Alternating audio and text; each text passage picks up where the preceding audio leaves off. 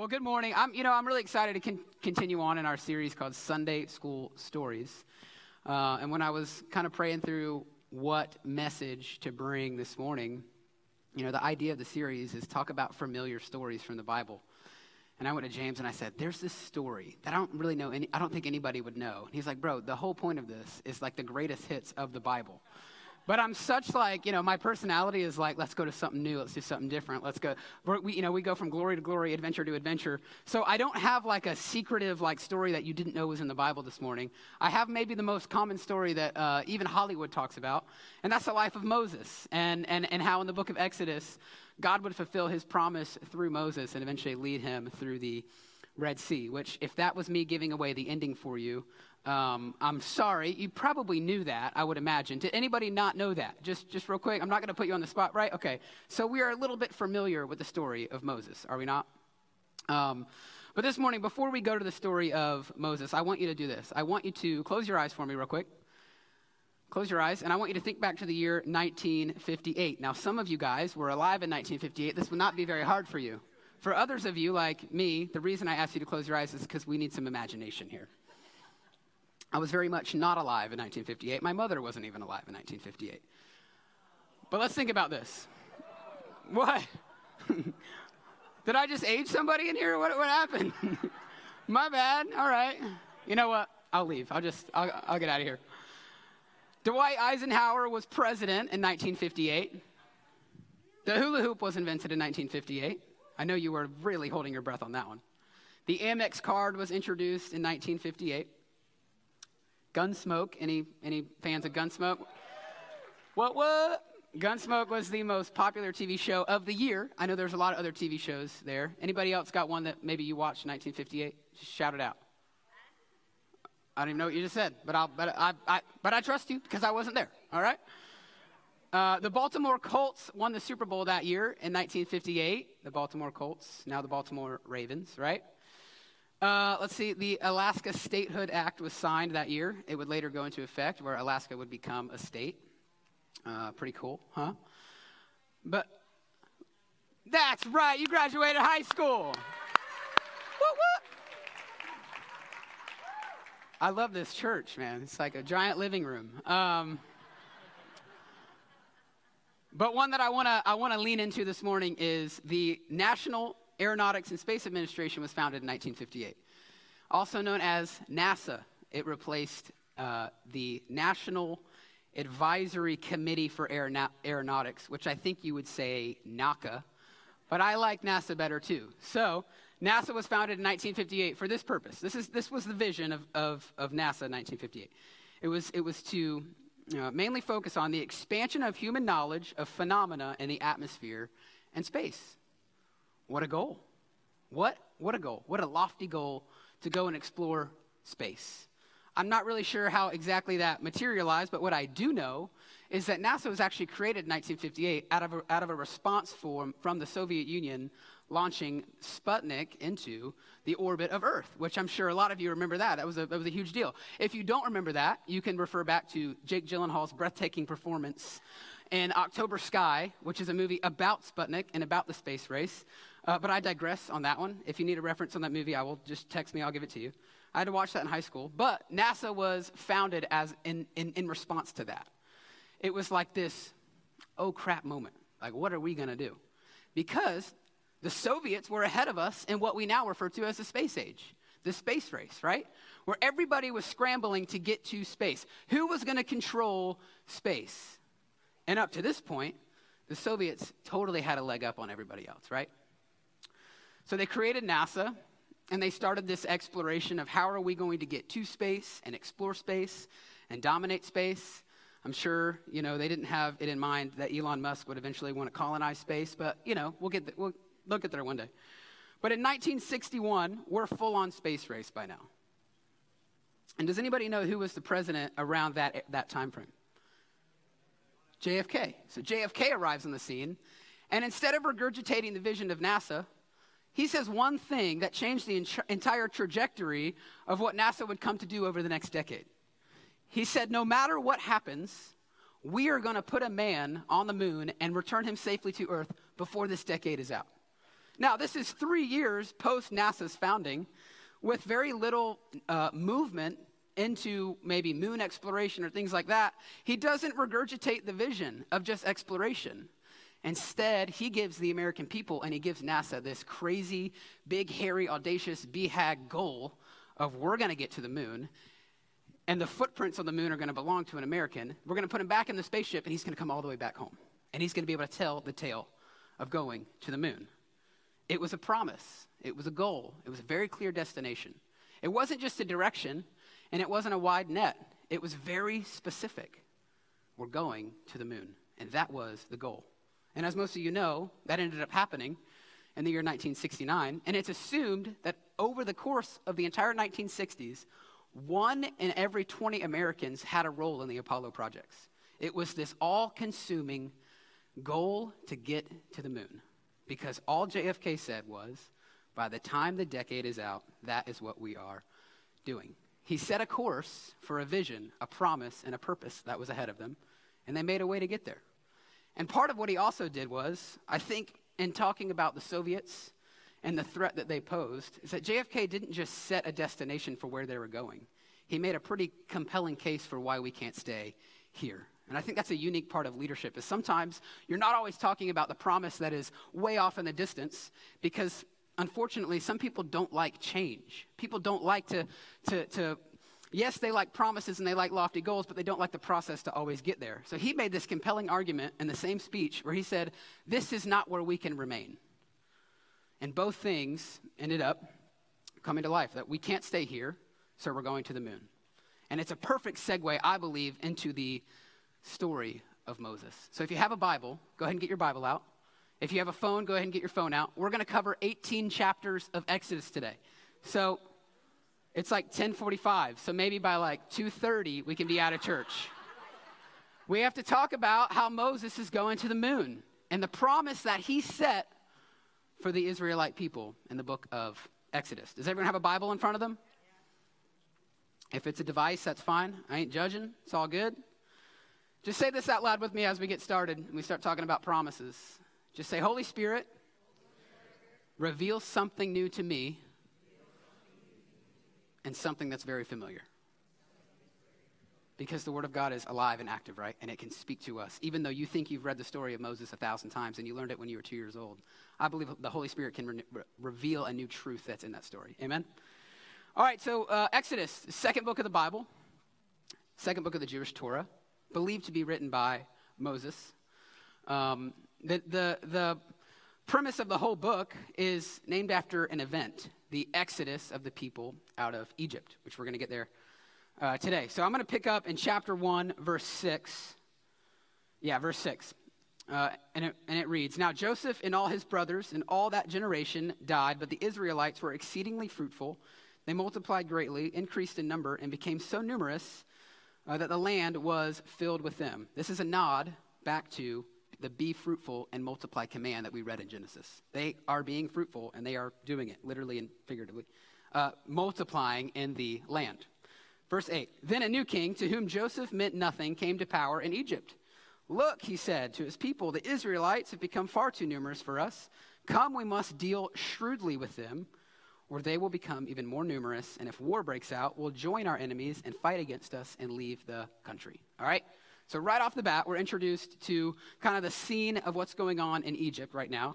But we're told that Joseph, a character who we learned about in Genesis, if you've read the book of Genesis, Joseph is the guy with the colorful coat, remember? He's Jacob's 11th son. And he was a bridge between the land of Egypt and the Israelites. If you remember the story, Joseph basically helped the entire region escape, specifically Egypt. He helped the entire region escape the ramifications of a famine. And Pharaoh would say, okay, I really appreciate that. Your people can come live among my people.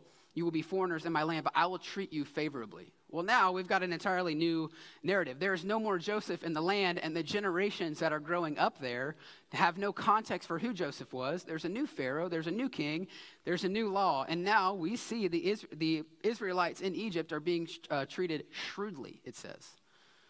Let's pick up in verse 11 of chapter 1. It says, So they put slave masters over them to oppress them with forced labor. And they built Pithom and Ramesses as store cities for Pharaoh. But the more they were oppressed, the more they multiplied and spread. Let's jump to verse 15. It says, the king of Egypt said to the Hebrew midwives, whose names were Shipra and Puah, which mean beauty and pearl in Hebrew, which I think is really cool.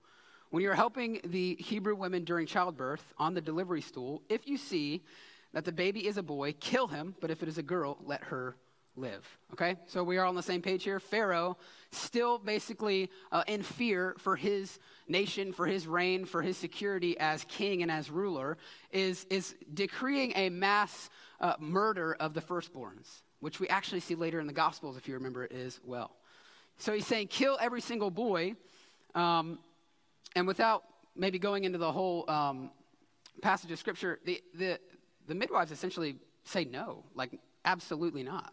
Which I think in and of itself is a sermon like of its own making. The faith of these Hebrew midwives, that they would actually defy a decree of the king to not kill, right, the babies that he said kill. But we see this in chapter 1 is that Pharaoh's grasp around the Israelites is tight. And he wants to control the power that they have in the land. Let's jump to chapter 2. This is where the story, however, starts to shift. This is when we get introduced to Moses. It says, now a man of the tribe of Levi married a Levite woman, and she became pregnant and gave birth to a son. When she saw that he was a fine child, she hid him for 3 months. But when she could hide him no longer, she got a papyrus basket for him and coated it with tar and pitch. Then she placed the child in it and put it among the reeds along the bank of the Nile. Enter Moses, who's not quite named yet as of now, but we are just told that he is a fine child who's hidden away and spared by the providence of God from the decree to kill the firstborns. He, like me, was a very fine child when he was born. And they had to hide him because he was so beautiful. In all seriousness, though, I was born a twin, and I think my skin was like see-through when I was born. I was a pretty ugly baby. I'll show you some pictures maybe in a different sermon. Moses was hidden in his house. I was hidden in the NICU. We're basically the same. It's all good. I also find it interesting that if you jump back to verse 3, it said that his mom built a papyrus basket and placed him in it. That word, basket, if you're reading this in Hebrew, is tavah, which is the same word that Noah uses to build an ark, which I just think is so beautiful that there is this picture already of a deliverance that's taking place through God's story, that he will deliver his people. As we know, the earth flooded, and the ark spared Noah, his family, and a bunch of animals. In the same way, it's already pointing to, wait a sec, God's up to something here. So he's placed in the Nile, and as he floats down the river, the story tells us that Pharaoh's daughter is bathing in the Nile. As she's bathing, the basket, I imagine, just kind of skates past her, and she grabs it. She opens it up, and she notices that the boy is Hebrew. Maybe it's skin complexion. Maybe it's the fact that he was circumcised. We don't know. All she knows is that this is a Hebrew boy, and she has compassion on him and actually ends up taking Moses into her house to raise him as her own. So she's bathing in here. She sees the basket. She grabs the baby. But not only that, takes the baby to be her own. But not only that, goes and sends for a Hebrew woman to come and nurse the child, who is his mother.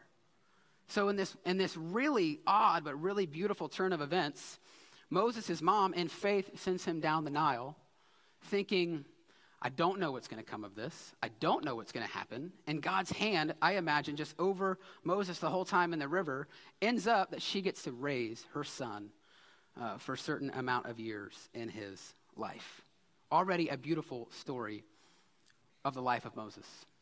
Moses gets to live and dine and learn and grow in Pharaoh's kingdom.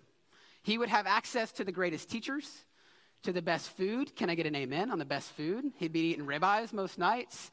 And if it was me, it'd probably be like ribeye and some rice and maybe some veggies. But this was Moses' life, where the rest of his Hebrew brothers and sisters would have no access to the things that he had access to. God would actually use it to prepare him for the leadership role that he was going to put Moses in later on in the story. That there are some things that Moses was afforded in his life that he actually leveraged for a greater purpose. I want to show you a slide of Moses' birth and then the second season of his life as well, from ages 0 to 40. Go over to the next one for me with two. Yeah, there you go. All right, so from birth, we covered the broad strokes, right? He's spared by God's providence, placed in the Nile. He's a beautiful child like me, and he eventually goes to, I appreciate that, goes to be raised in the house of Pharaoh. Well, the next, I'm definitely giving away the ending here, but like I said, you should probably know this. The next season of his life, however, takes a dramatic shift. It takes a dramatic shift. Exodus tells us in chapter 3 that at some point, or chapter 2, that at some point when Moses was grown up, we don't know what age that is. We don't know if it's 16, 18, 20. We have no real way of knowing. But when Moses was grown up, he's living in Pharaoh's house. He's starting to maybe come to terms with the fact that he's Hebrew, being raised Egyptian. And he walks outside, and he sees one of his Hebrew brothers being beaten by an Egyptian. And from what I imagine, he feels this rage within him. And he strikes down the Egyptian and kills him in broad daylight. The Bible says he kind of looked around, struck down the Egyptian, and then buried him in the sand.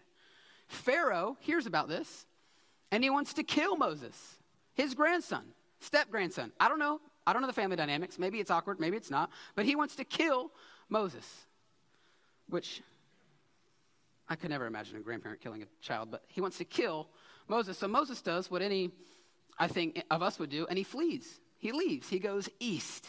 And the Bible very specifically says that he goes east because I believe this is a nod back to the Cain and Abel story, where Cain strikes down Abel and then Cain flees east from God. Moses is running from God. He is a man on the run. So he runs to a place called Midian, which if you look at a map of Egypt, Midian is due east of Egypt. And if you also look at maybe what's surrounding it, there is nothing there. It's just desert. He runs from the king's house to the desert.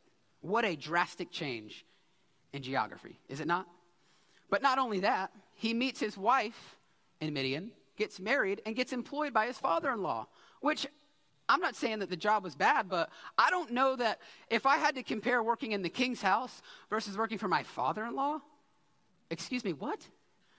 Moses leaves the comforts of the kingdom to live in the desert and tend to the flock of his father-in-law. This is not the upgrade, the promotion, the transition that I think he was expecting, but he very clearly broke a law, righteous or not, and killed an Egyptian, which makes me think there are ramifications for the sins that we commit in our lives, are there not? And you can say that Moses is running, or you can say it's God's punishment, whatever, however you want to look at that. But Moses is not really in a great spot here. And it blows my mind to think about the people that God uses to fulfill his promises. Like that Moses would kill a man and God would still see it right to use him for a greater purpose, a greater glory, a greater story that God is writing. And you think about character after character in the Bible, maybe a lot that we're talking about in this series. Like remember that one time that David saw a woman bathing on a roof, would go and sleep with her, but that wasn't enough. Because he wanted her so bad, he would arrange for her husband to be killed on the front lines of battle, right? David and Bathsheba. Or maybe the time when Abraham pimped his wife out so that maybe he was trying to protect people, but that's essentially what happened, right? Or maybe when Paul used to persecute and kill Christians, God would still use him to write 2/3 of the New Testament. We, I think, so often try to disqualify ourselves from the story that God is trying to write that we get in our own way of God doing something actually miraculous in our lives. And for the next 40 years, Audrey, if you could put that slide back up, for the next 40 years, I'm not even 40 years old. That's longer than my lifetime. He would live in the wilderness because of a sin that he committed that would make him go on the run. Let's pick up in chapter 3, verse 1. It says, "Now Moses was tending the flock of Jethro, his father-in-law, the priest of Midian. And he led the flock to the far side of the wilderness and came to Horeb, the mountain of God. There the angel of the Lord appeared to him in flames of fire from within a bush. Moses saw that though the bush was on fire, it did not burn up. And here enters the story of the burning bush, which, like I said, we're covering 18 chapters. Each one of these things could be its own message, so just give me some grace in how fast we're trying to go through it. But God clearly reaches out to Moses here, which is, I believe, absolutely beautiful, and it's a picture of actually how God works in our lives every single day. That over and over again, if God is here, we easily turn this way and we go the other way. And yet God, who is rich in mercy, and who is the source of love and goodness and peace and patience and kindness and gentleness and self-control, he would come after us. And he comes after Moses. I'm going to pick up in verse 7, chapter 3, and makes Moses a promise. He sets course to go to the moon. Remember JFK and the moon thing? The Lord said, I have indeed seen the misery of my people in Egypt. I have heard them crying out because of their slave drivers, and I'm concerned about their suffering. So I've come down to rescue them from the land of the Egyptians and bring them up out of that land into a good and spacious land, a land flowing with milk and honey, the home of the Canaanites, a good and spacious land, a land flowing with milk and honey. The home of the Canaanites, Hittites, Amorites, Perizzites, Hivites, Jebusites. And now the cry of the Israelites has reached me, and I've seen the way the Egyptians are oppressing them. So now go, I am sending you to Pharaoh to bring my people, the Israelites, out of Egypt. We serve a God who hears the cries of his people, and he wants to pull them out of the captivity that they are in because he has compassion on them. I heard once that mercy is the way that God deals with us. It's the way that his interactions with us are governed. And I believe he has mercy on his people as he hears their cries, and he says, I'm going to do something about that. And what's so interesting in this text is he says that I have come down to do something. I have come down to free them. But we know that God didn't come down in the form of Jesus yet. God didn't come down in the form of the angel of the Lord yet. This is him clearly commissioning Moses. I have come down and I'm going to use you to free my people. Yes, even though Moses, you killed an Egyptian and you've been on the run from me for 40 years, my purposes are a lot greater than how fast you can run away from me. Let's go ahead and show the next slide of his next season. 40 to 80 years. So God appears to him in the desert. And he says, go, I have made you a promise that there will be a land, and the footprints in that land will belong to my people.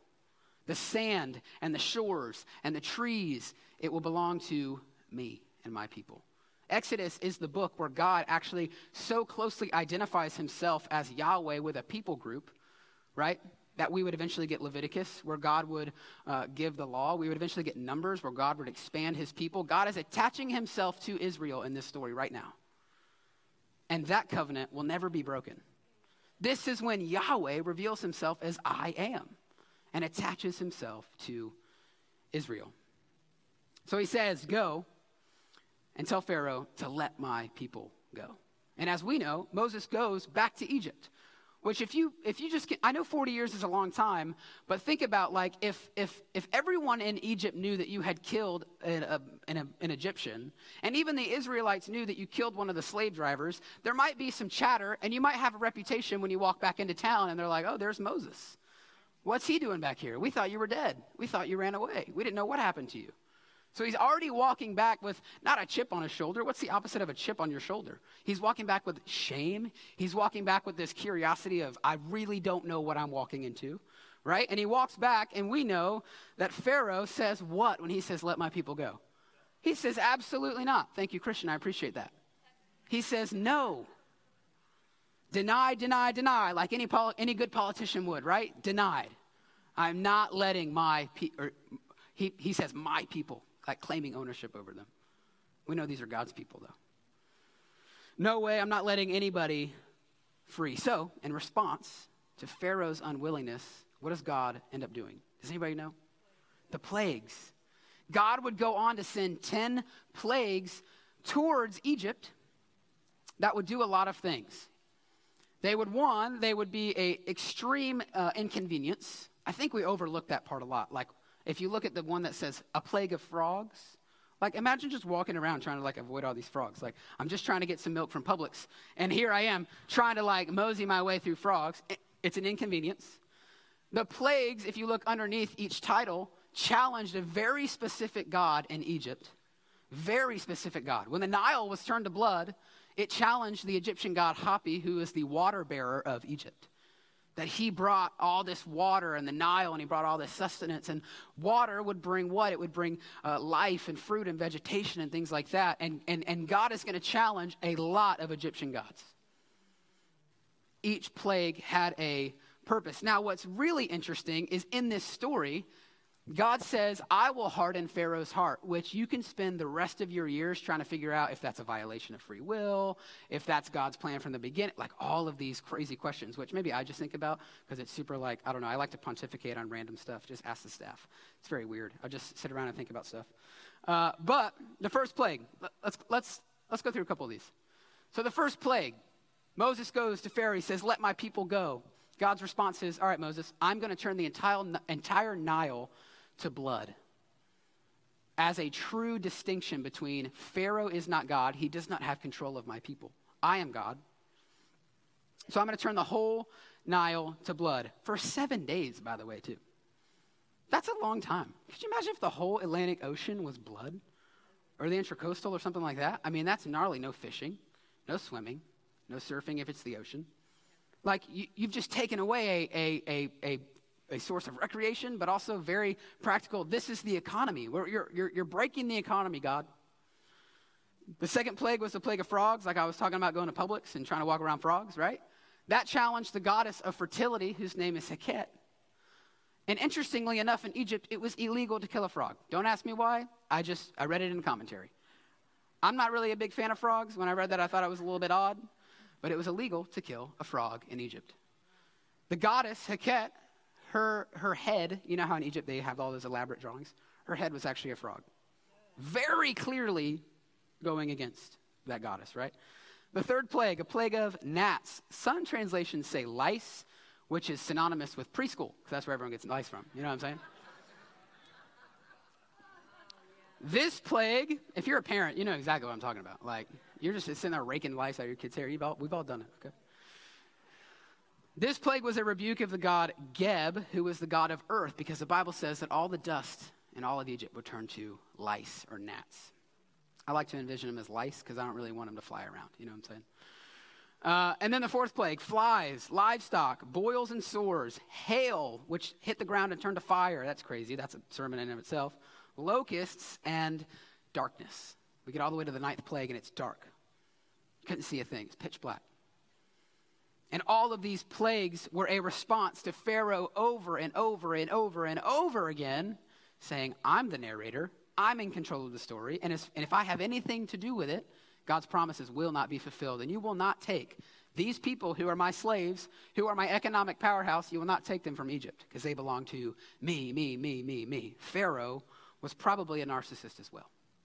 And he probably had some power struggle, power trip issues, did he not? So God says, all right, the 10th time around, I'm going to wage war directly on Pharaoh. I'm not going to fool around with these small g gods. I'm going to go directly after the man who thinks he's the capital G God. And what he did has now become known as Passover. Because God said, the 10th plague, I will take every firstborn from the nation of Egypt. The firstborn from your livestock, which if you look in this list, he had already killed a bunch of livestock. And then he goes and does it again with the firstborn. So as they're recovering from this massive plague of livestock, and they got a couple more lambs and a couple more cows and a couple more goats, God's going to take those as well. But not only that, I'm going to take every firstborn of every family in Egypt if you do not do the following. And he gives these very specific instructions to Moses. And it's kind of like the whole story stops. The whole story stops here. And I believe it's a direct point to the gospel that one day will take place thousands of years later. God instructed Moses, he said, take a lamb, sacrifice it, spill its blood, and use the blood and paint the doorposts of your house. Because I'm going to bring a plague that's going to kill every firstborn in the land of Egypt. But if the blood of the lamb is covering the doorpost of your household, the angel of death will pass over your house. It will have mercy on you. It says at midnight, the Lord struck, Exodus 3:29. At midnight, the Lord struck down all the firstborn in Egypt. From the firstborn of Pharaoh who sat on the throne to the firstborn of the prisoner who was in the dungeon and the firstborn of all the livestock as well. Pharaoh and all his officials and all the Egyptians got up during the night, and there was loud wailing in Egypt, for there was not a house without someone dead in it. God was good on what he said. God promised, I will take the firstborns if the blood of the lamb is not covering the doorpost of their house. And he did. And I don't know what that does to your theology. It's a tough thing to think about. Remember, the Egyptians are the enemies of the Israelites, but you almost wonder to yourself, was there no one good in the land that God would have to do this? And yet we see that God, one, his ways are way beyond our ways. Right? His ideas far beyond our ideas. The wisdom of God or the wisdom of man that we think we've conjured up and built up, it's actually foolishness to him. God would do the unimaginable and take the firstborns from the land of Egypt. Verse 31 says, during the night, Pharaoh summoned Moses and Aaron. And can we just stop here for 1 second? Can you imagine as a parent losing your firstborn because 10 times you have said your people cannot leave? That I have hardened my heart. You cannot have a land to freely worship God in. I'm not going to let you go. And then as a parent, Pharaoh summons Moses and Aaron because he just lost his firstborn. And he says, up, leave my people, you and the Israelites. Immediate change of heart. Go, worship the Lord as you have requested. Take your flocks and herds as you have said, and go. And do you think he's saying it like, oh, go, get out? No, I think he's saying, go, get out. Like, this is over.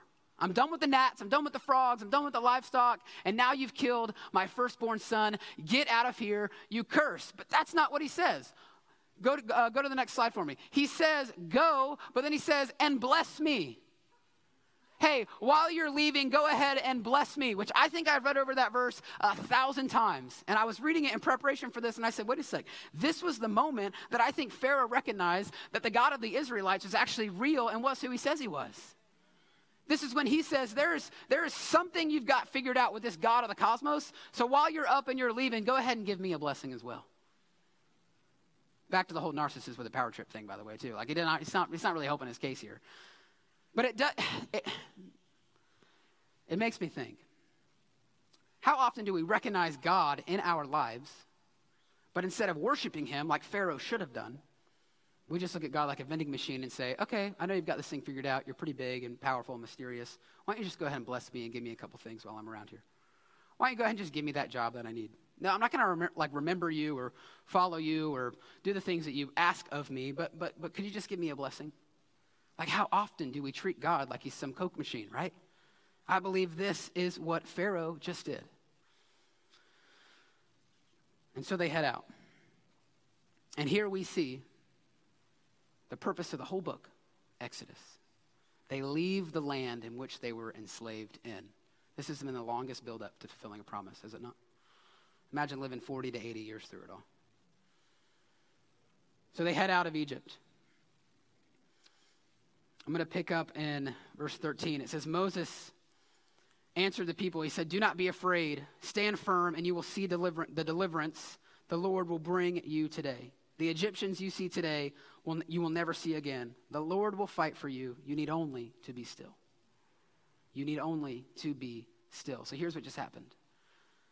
The Israelites leave the land of Egypt, the land in which they were enslaved in, which put your mindset back there real quick.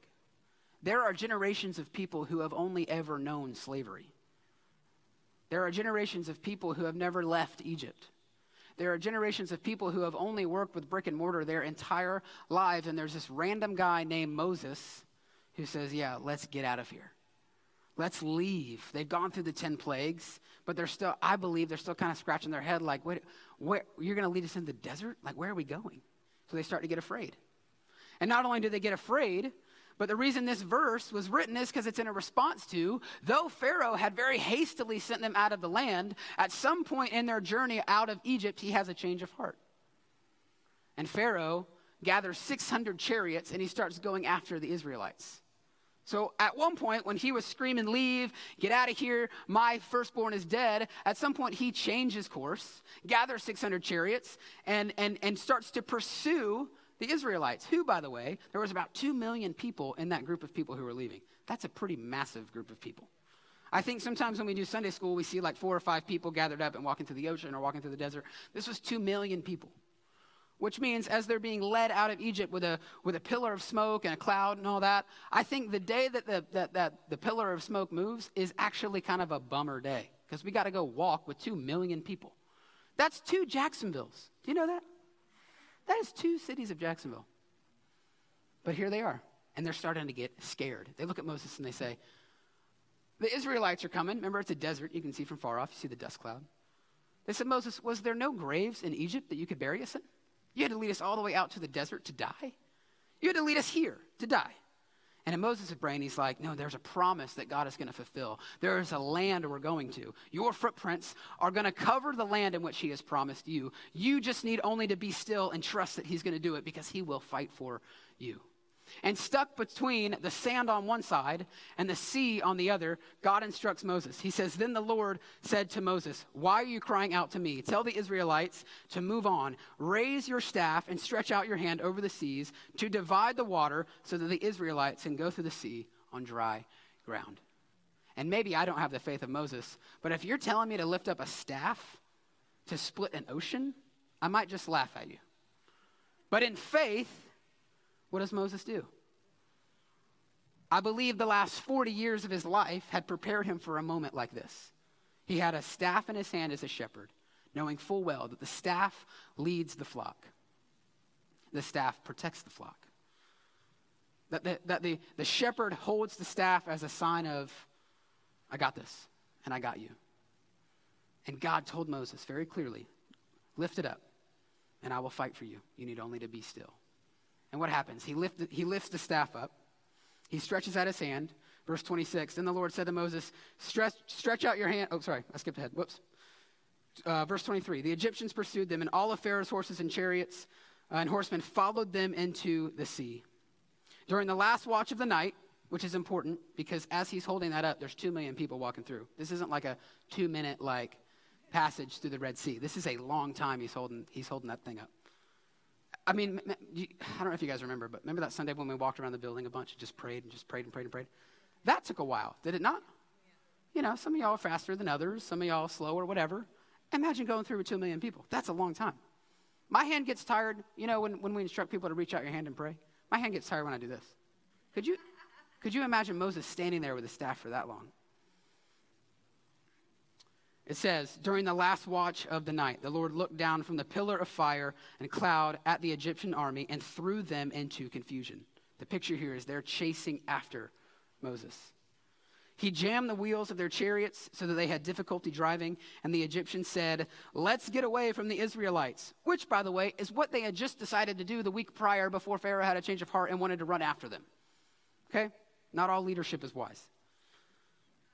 And the Egyptians said, the Lord is fighting for them against Egypt. Verse 26, then the Lord said to Moses, stretch out your hand over the sea so that the water may flow back over the Egyptians and the chariots and their horsemen. So Moses stretched out his hand over the sea, and at daybreak, the sea went back to its place. The Egyptians were fleeing toward it, meaning they were coming into the sea, and the Lord swept them into the waters. The water flowed back and covered the chariots and horsemen, the entire army of Pharaoh that had followed the Israelites into the sea, and not one of them survived. They're led through an ocean. They're led through an ocean. And God would defeat every single enemy. And all they would need to do is be still, for he is fighting for them. Why is he fighting for his people? He's fighting for his people because he's fulfilling his promise. That God will lead them to a land flowing with milk and honey. That God will give them a spacious land, a good land, a place with life and safety and abundance. And God will stop at nothing to fulfill the promises he's made to his people. And it took a long time. Can we show that slide again, Audrey, with the 3 seasons of Moses' life? It took 40 years of Moses running in the desert. It took another 40 years eventually of them wandering through the desert. I mean, this was a long journey, but God is faithful. I get impatient when I'm waiting for God to do something in a matter of hours or in a matter of days. But can you imagine God working over the course of 40, 80, or 120 years? Does it make him any less faithful when he's not on your timetable, though? No. That God's faithfulness and God's promises are still very much alive as he's working in your life. I want to go ahead and invite the band to come back up. And it leads me to this point that I want to make. And it's as simple as this. I didn't write anything clever. I just said nothing can break the promises of God. That if I look at the life of Moses over 80 to 120 years, I see faithfulness and I see provision and I see him being good on his promise. That just like we sang in the opening worship set, you can take God at his word. That he is trustworthy, that he is faithful, right? What are the promises of God that you hold on to in your life when all seems to be going downhill? Do you remember that God said, I am with you, right? I will never leave you or forsake you. Do you remember that God said, I will uphold you. I will keep you in perfect peace and perfect shalom, peace, fulfillment. Do you hold on to the fact that God goes before you, that God is behind you, that God is all around you? That's a promise. That his presence will never depart from any moment of your life. That he is closer than the skin that you wear on your bones. Do you hold on to that promise? Do you hold on to the promise maybe that he will give you rest? When you're tired and you're weary and you feel like you got nothing left in the tank. Do you remember his promise that his grace is sufficient for you? Do you hold on to the promise that his mercy is new every morning? That every day when that sun rises, your cup is immediately filled with new mercy from God on high. That sin might be deep in your life, but grace is so much deeper. Do you hold on to the promises of God? I think back to the life of Moses, and I think there are moments where people thought this guy was nuts. But would we be people so consumed with the promise of God that no obstacle would look too big? Because in light of God, it's pretty darn small, is it not? But there's greater promises going on than just the promise for a promised land. You see, if you remember back to the book of Genesis, God makes a covenant, makes a promise with a man named Abraham. And what does he tell Abraham? He says, one day you will have descendants that outnumber the stars because of your faith. Abraham, in his old age, didn't think it was possible to have a baby, and God delivered his promise through his son Isaac. Which we talked about a couple weeks ago. God would eventually lead Abraham to take Isaac up a mountain. Do you trust God when God asks you to kill the promise? And God would come through and be faithful. But even go back even further with me. Go back to like Genesis, like the first 3 chapters of Genesis. God speaks to creation. He pulls light out of darkness from nothing. He brings calm and structure and order to the chaos. And he creates everything we know. Then he creates Adam and Eve. And he makes a promise to them, even after the fall.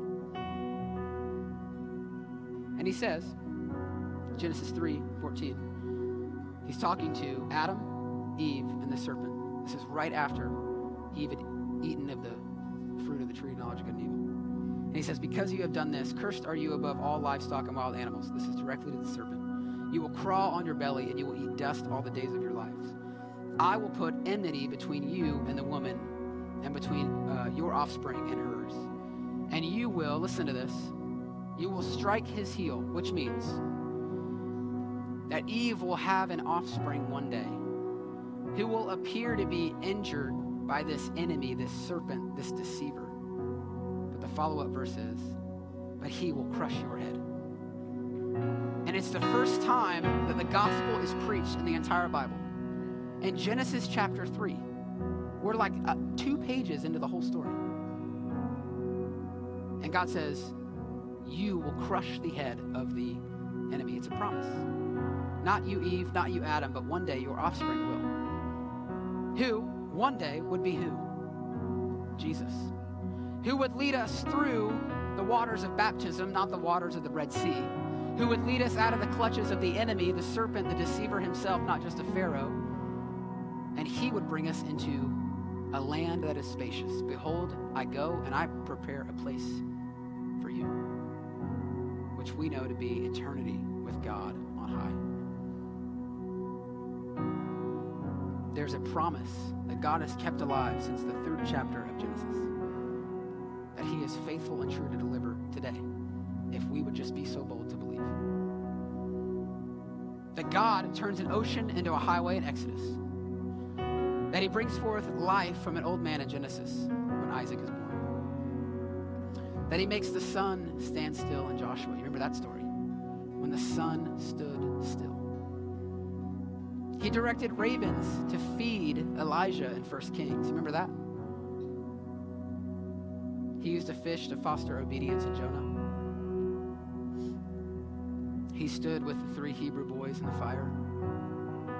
He'll stop at nothing to fulfill his promise. And then one day, he used a cross to bring reconciliation between God and all people. For God so loved the world that he gave his one and only begotten Son, that no one would perish but have eternal life. And the only way we do that is to put our belief in Jesus. There's no magic formula. There's no action that you can conjure up and do to outwork grace. The Bible just says you need to believe and confess. Believe, 1, that Jesus is the Son of God. Believe, 2, that you have sinned and fallen short of the glory of God. And then finally, accept him as Lord and Savior of your life. This is the ultimate promise. The Red Sea was just the introduction. So this morning, I would ask you to bow your heads. Just close your eyes this morning. And if you, like me, just this morning, maybe this isn't the first time you've accepted salvation, but like me, you just need to be reminded and reintroduced to the person of Jesus in a new, fresh way, the real Jesus. Then you, in your own words, just say, Jesus, here I am. From the craziness of my week to the busyness that I've walked through, maybe I've turned my back on you, maybe I've doubted you, maybe your word has not been sufficient in my life. Whatever it is, you just tell Jesus right now. You say, hey, I'm yours. Everything I have, everything that I am. Right now, you remember the promise that he, through sanctification, is making you new every single day. And you just ask Jesus right now, Jesus, I want to look more like you tomorrow than I did today. And 10 years than I did 10 years ago. And I want to be better at 70 than I am right now, at whatever age you're at. And if you're at 70, better at 100. If that's not you, and you've yet to accept Jesus as Lord and Savior, this is your moment right now. That this moment is as good as any other right now, that you would place your trust in Jesus, because the story of one man named Moses who was just bought into a promise would lead you to believe that Jesus came and fulfilled the ultimate promise, and he did it for you. And when he died on that cross, it counted for you. The sins that you have committed both now and the sins that you will commit in the future are covered. They are paid for, that you are made his righteousness. And the invitation is, do you believe? And the only thing that matters in 100 years, 200 years, 300 years is, what did you do with the man from Galilee named Jesus? Did you put your faith and your hope and your trust in him when you had an opportunity? And for those of you who have doubts, man, I doubt that God could actually bring death and destruction like that. Man, I doubt that, given all the craziness that happens in the world with cancer and divorce and heartache and all these things and starvation and human trafficking, I can't believe that there's a God who would allow all of that to happen. I would say to you, come with your doubts and just lay them at the feet of Jesus. That's not to say your doubts and your thoughts are not important, but it is to say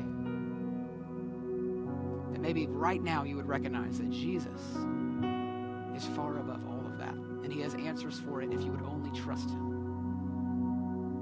And just confess, I've fallen short. I have sinned and fallen short of the glory of God. And right now, I call on the same God that Moses called on. I call on the same God that Jacob and Abraham and David and Elijah called on. And I believe in the name of Jesus, that is a name above every single name. and you just commit to him right now. Jesus, I'm yours. I will live my days according to your word and your truth and your purpose, remembering your promise that you are preparing a place for me to dwell one day. And it's not a desert through an ocean, but it's in the pearly gates of eternity on high with God. So Jesus, here we are, committing or recommitting, finding or rediscovering you in this moment, the God of the promise, the I am, Yahweh, Jehovah, Adonai, our Lord. We worship you in this moment right now. We're grateful for the seasons you've led us through faithfully. Even when we've turned, even when we've run, and you found us in our own desert, and you pulled us out. And you're leading us somewhere new. In Jesus' name. I pray for hearts both near and far from you in this moment, Jesus. That though you hold the stars in your hands, you are so intimately acquainted with the details of our lives that you have the ability to meet us exactly where we are. And I just pray for the grace to start fresh this morning. Thank you, Jesus. We express our gratitude for you. It's in your name we pray. Amen. Would you go ahead and stand with me?